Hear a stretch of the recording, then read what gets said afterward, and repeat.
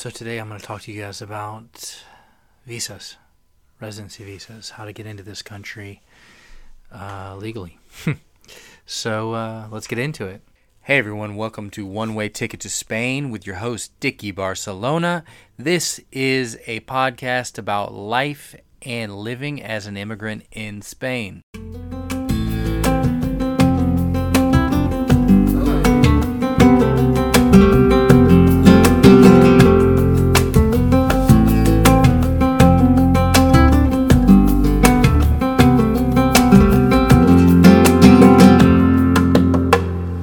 Hey everyone, thanks for tuning in. It's Dicky Barcelona here for episode 3. We are talking about visas and residence in Spain.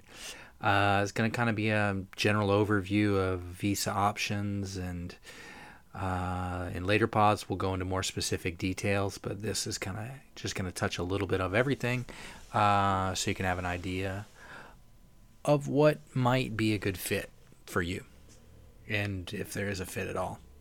So let's start with, let's quickly talk about EU member nationals, which no longer includes the UK. Now it's considered third country after Brexit. So EU member nationals, anyone in the EU can come and go as they please pretty much for vacations, and they can stay in other member states for up to 3 months with no, really nothing, no notification or anything.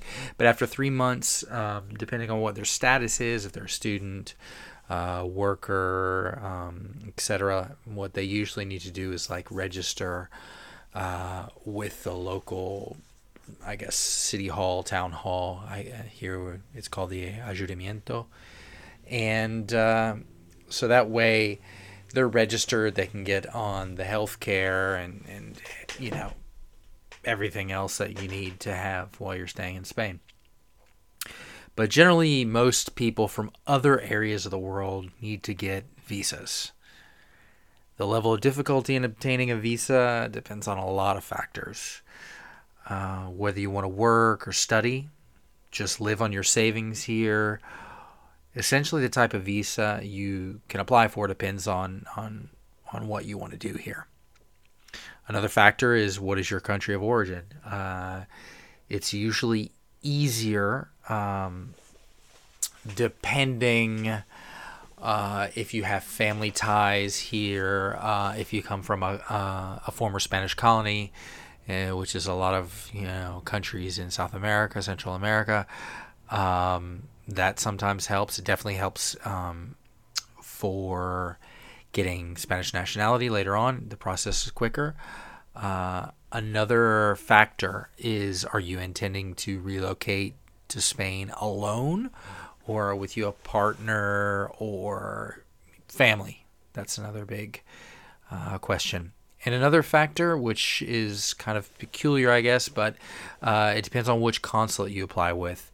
If you ask people who've been through the process, some of them found some consulates to be really easy to work with, less restrictions, and others to be really difficult.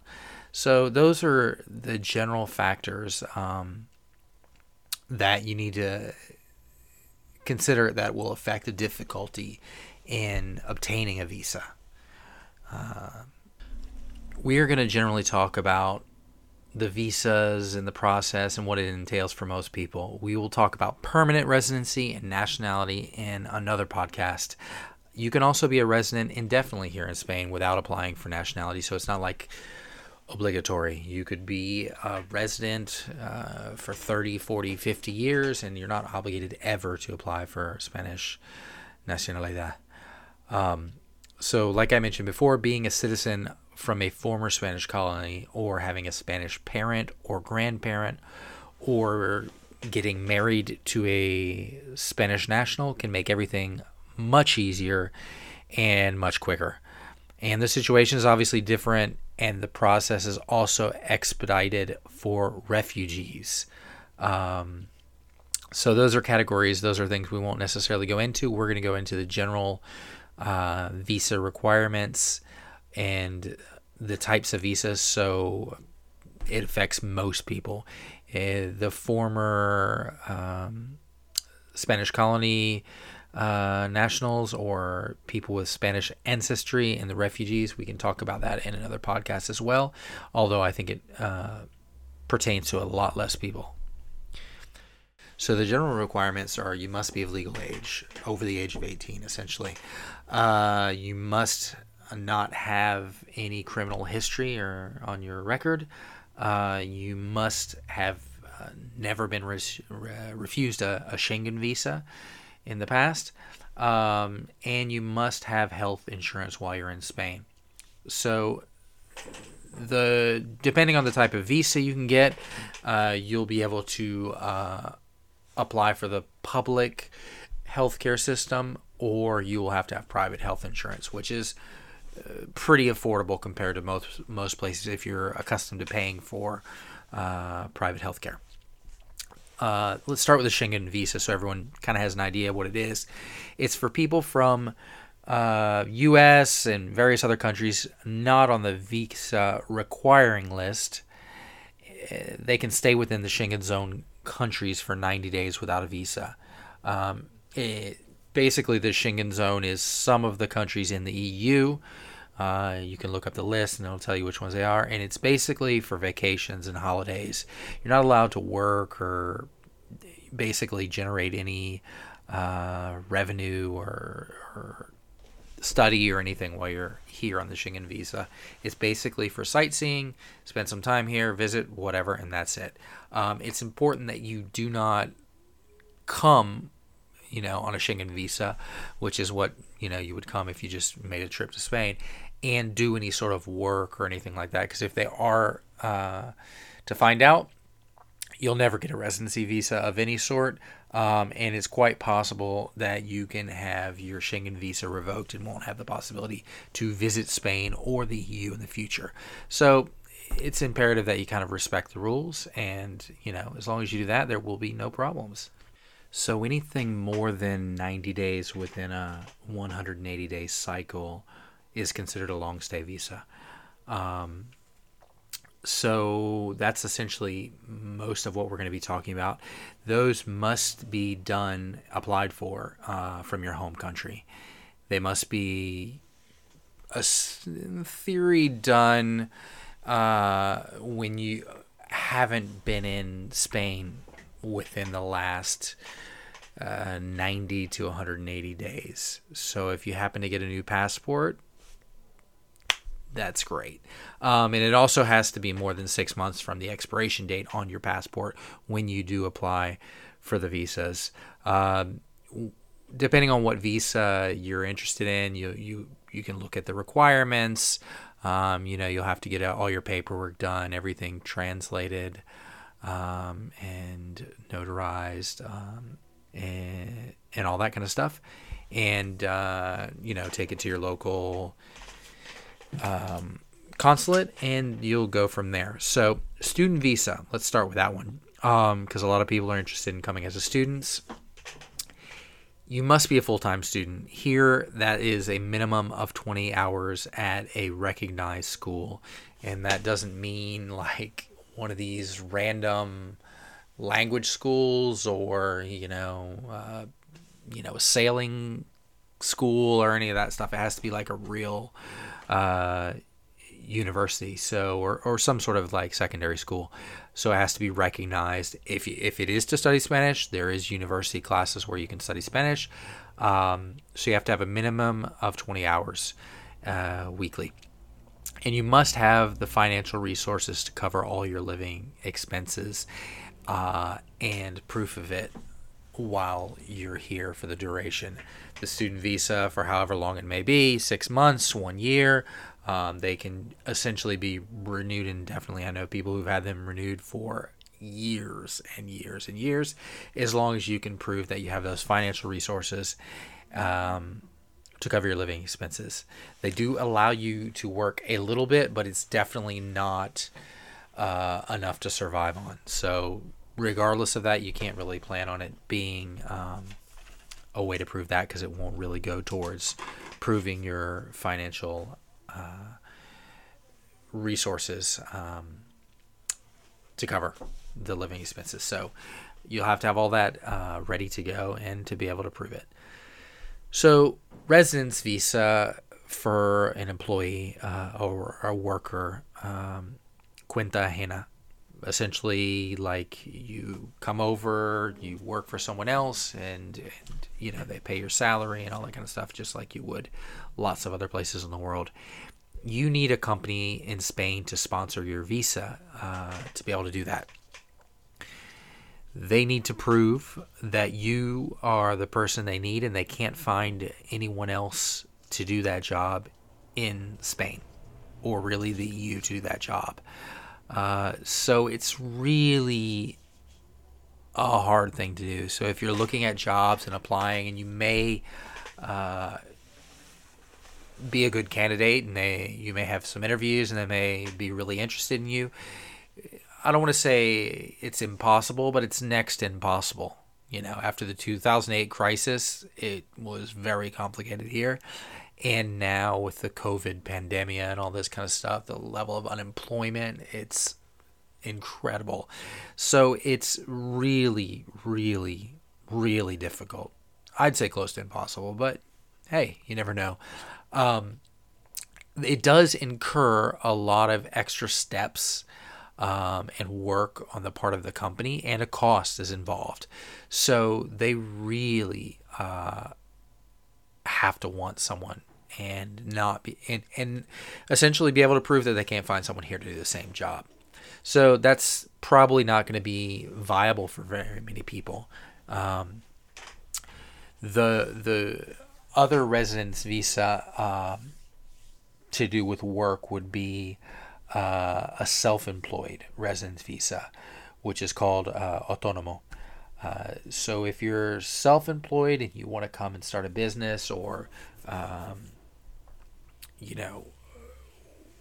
work here in Spain and set up something here in Spain, what you're going to need to do is have a proper degree or title in your field of work. You need to have bank statements to show that you are financially sound, that you can pay for all your living expenses, and that'll be for the duration of, I think normally they check it for a couple years. So if your visa is for 1 year, it will be for 1 year. If it ends up being a 2-year visa, afterwards they'll do it for 2 years. So you need to be able to prove that you have liquid assets. Your project business plan, showing the financial gains and the employment generated here in Spain. It's imperative then that you're bringing something to the economy. So if you don't have a solid business plan and you can't prove that you're going to make an investment and generate a return and hire people, more importantly, generating employment is very important, then it's going to be really complicated for you. The licenses or permits relating to the business in the necessary area. If you're planning on opening, for example, a B&B, you need to basically essentially have your licenses and permits in place before you get the residency. So a lot of times you will essentially have to build a business, invest the money to do whatever you're going to do, and you won't get the visa until after you've paid for all these licenses. So it's a heavy investment, and the related fees paid for these permits and licenses. So you're not just getting the approval; you have to pay the permits and everything like that before you'll even get the visa. So it's complicated. It obviously involves a deeper commitment financially and time-wise. You got to have a fair amount of patience. Anything to do with getting licenses and permits in Spain can be a very slow, tedious process. So it's not you're not going to walk down to the city hall and get it on Thursday, for example. It's just not going to happen. So keep that in mind if you're looking to be self-employed. That those are the factors that will play into that visa. Visa to reunite a family member with a legal resident. This is probably the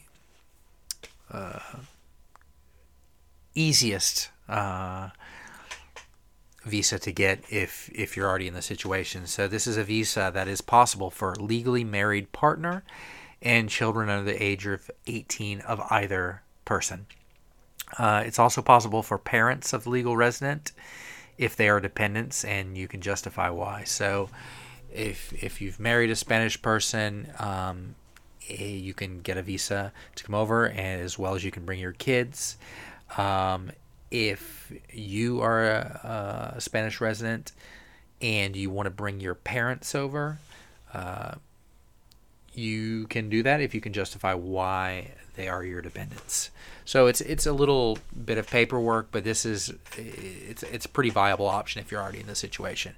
I mean, if you have to find the person to legally marry, well, then it's a different situation. But if you're already in the situation, this is definitely pretty viable. The non-lucrative or retirement visa. This is what a lot of people are really interested in because they find kind of a way to come over and take a sabbatical from work or whatever it may be, because the restrictions are, well, they fluctuate a bit depending on the consulate, but they're pretty clear. You need to prove that you can pay all your expenses. And you must prove this financial solvency with bank statements and showing all your liquid assets, and they require a certain amount per month, and you must pay into the system for healthcare depending on age and health conditions. So I think for some ages they don't necessarily, it's a little more complicated and you have to go with private healthcare, but in some cases you're definitely available to using the public healthcare system, but you have to pay into it, as us who live here, well, we pay into it with our taxes, but essentially when we go to the doctor we don't pay. So you cannot work at all with a non-lucrative or retirement visa. It's ideally a long holiday, retirement, a sabbatical, whatever it may be. You can also not remote work. So, I mean, I know a lot of people are wanting to do that, especially since COVID hit. You know, a lot of countries are even offering that as an option.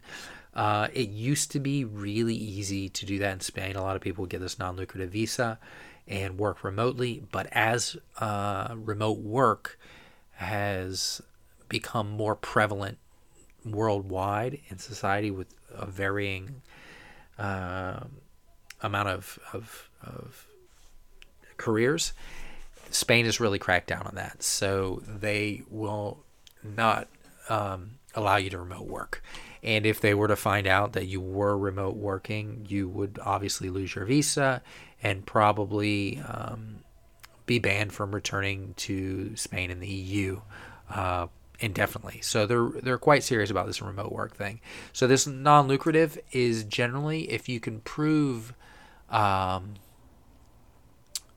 you're financially able to pay everything, you can come and stay, and it's not an issue. So a lot of people do it if they want to retire early as well, because Spain is, for Europe, a pretty affordable country. So depending every year, these things change, but I would say for one person per year, it's somewhere between, I guess, around 25,000 euros, give or take, that you have to have liquid in your account to be able to secure the visa. So it really depends. You check it out, but it's a pretty common visa that people want to come to Spain and retire early or have a sabbatical. It works pretty well for those people. So then there's some residences with the exception of work visa. They're for academic, scientific, religious.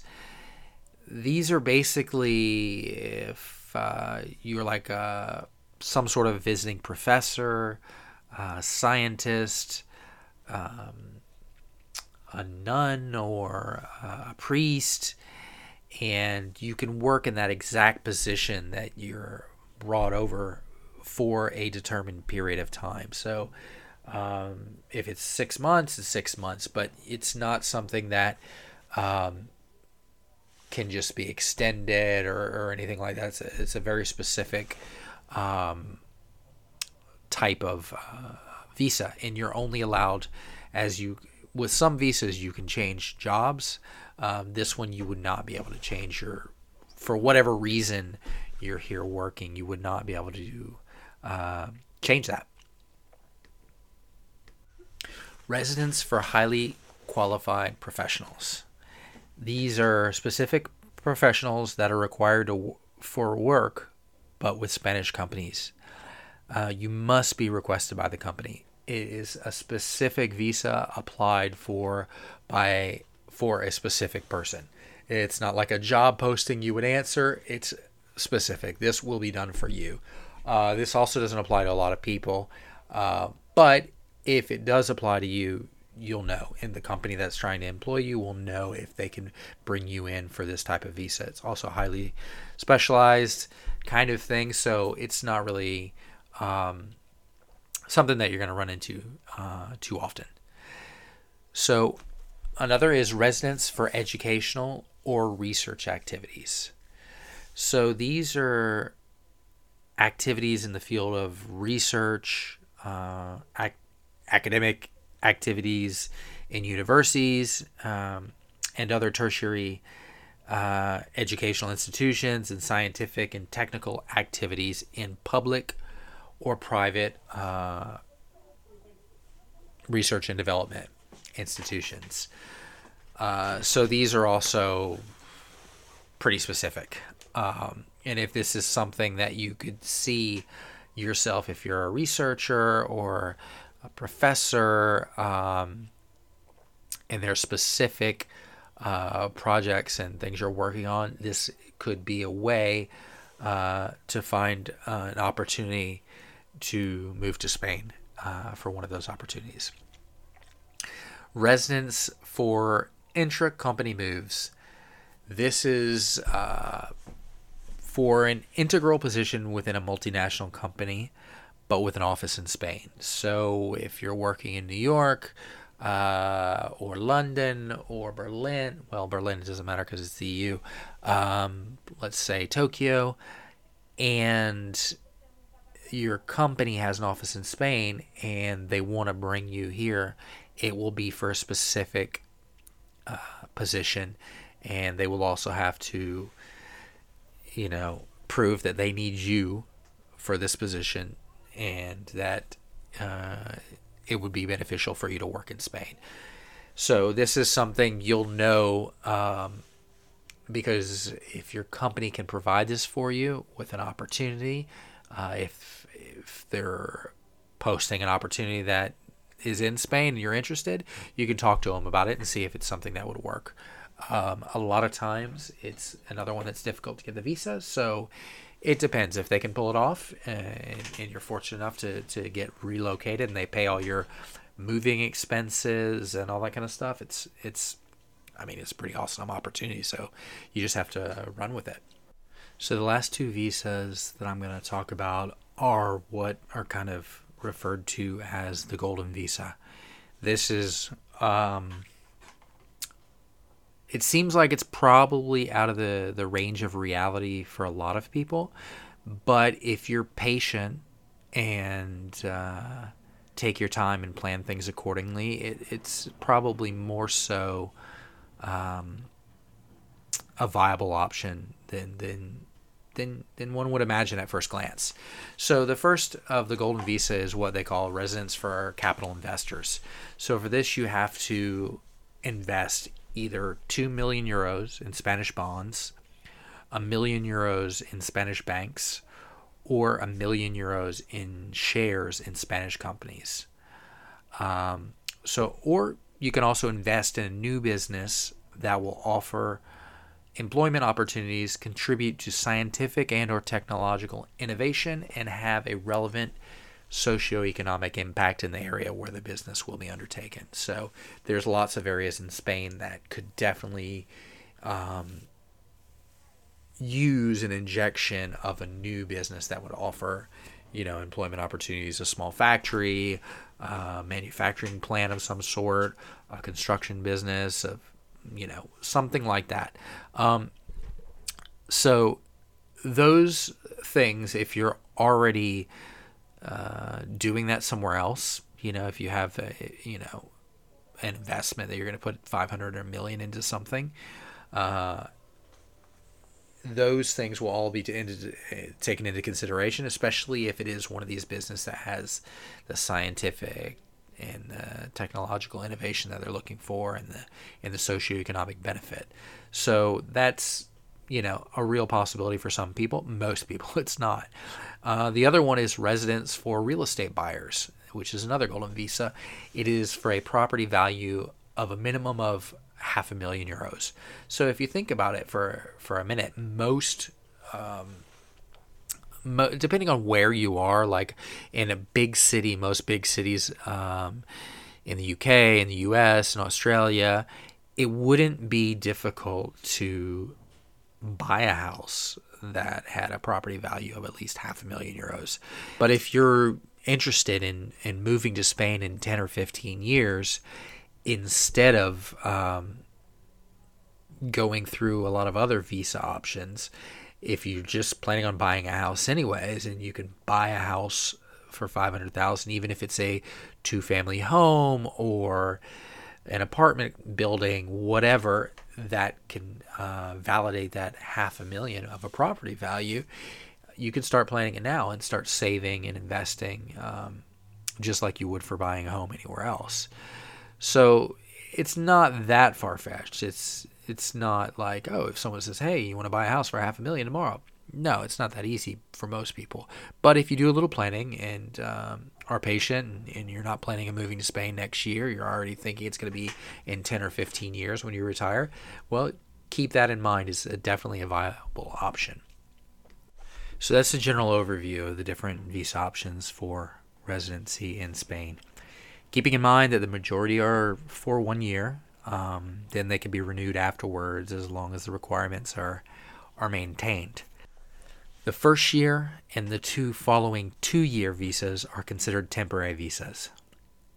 After that, the visa will be a 5-year long-term visa. During the course of 1 year, you cannot leave the country for more than 6 months if you want to have your visa renewed. So at the time of applying for the long-term visa, you can be outside of the country for a maximum of 1 year cumulatively for the previous 5 years. So this is imperative to keep track of, as they will thoroughly monitor it. They will go through all your passport stamps. They will count the days you were outside of the country. And if you were over even by 1 day, you will not be eligible.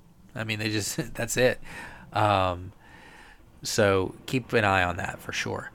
The long-term visa allows you to be outside of Spain not more than 12 months continuously and not more than 30 months in total during the 5 years.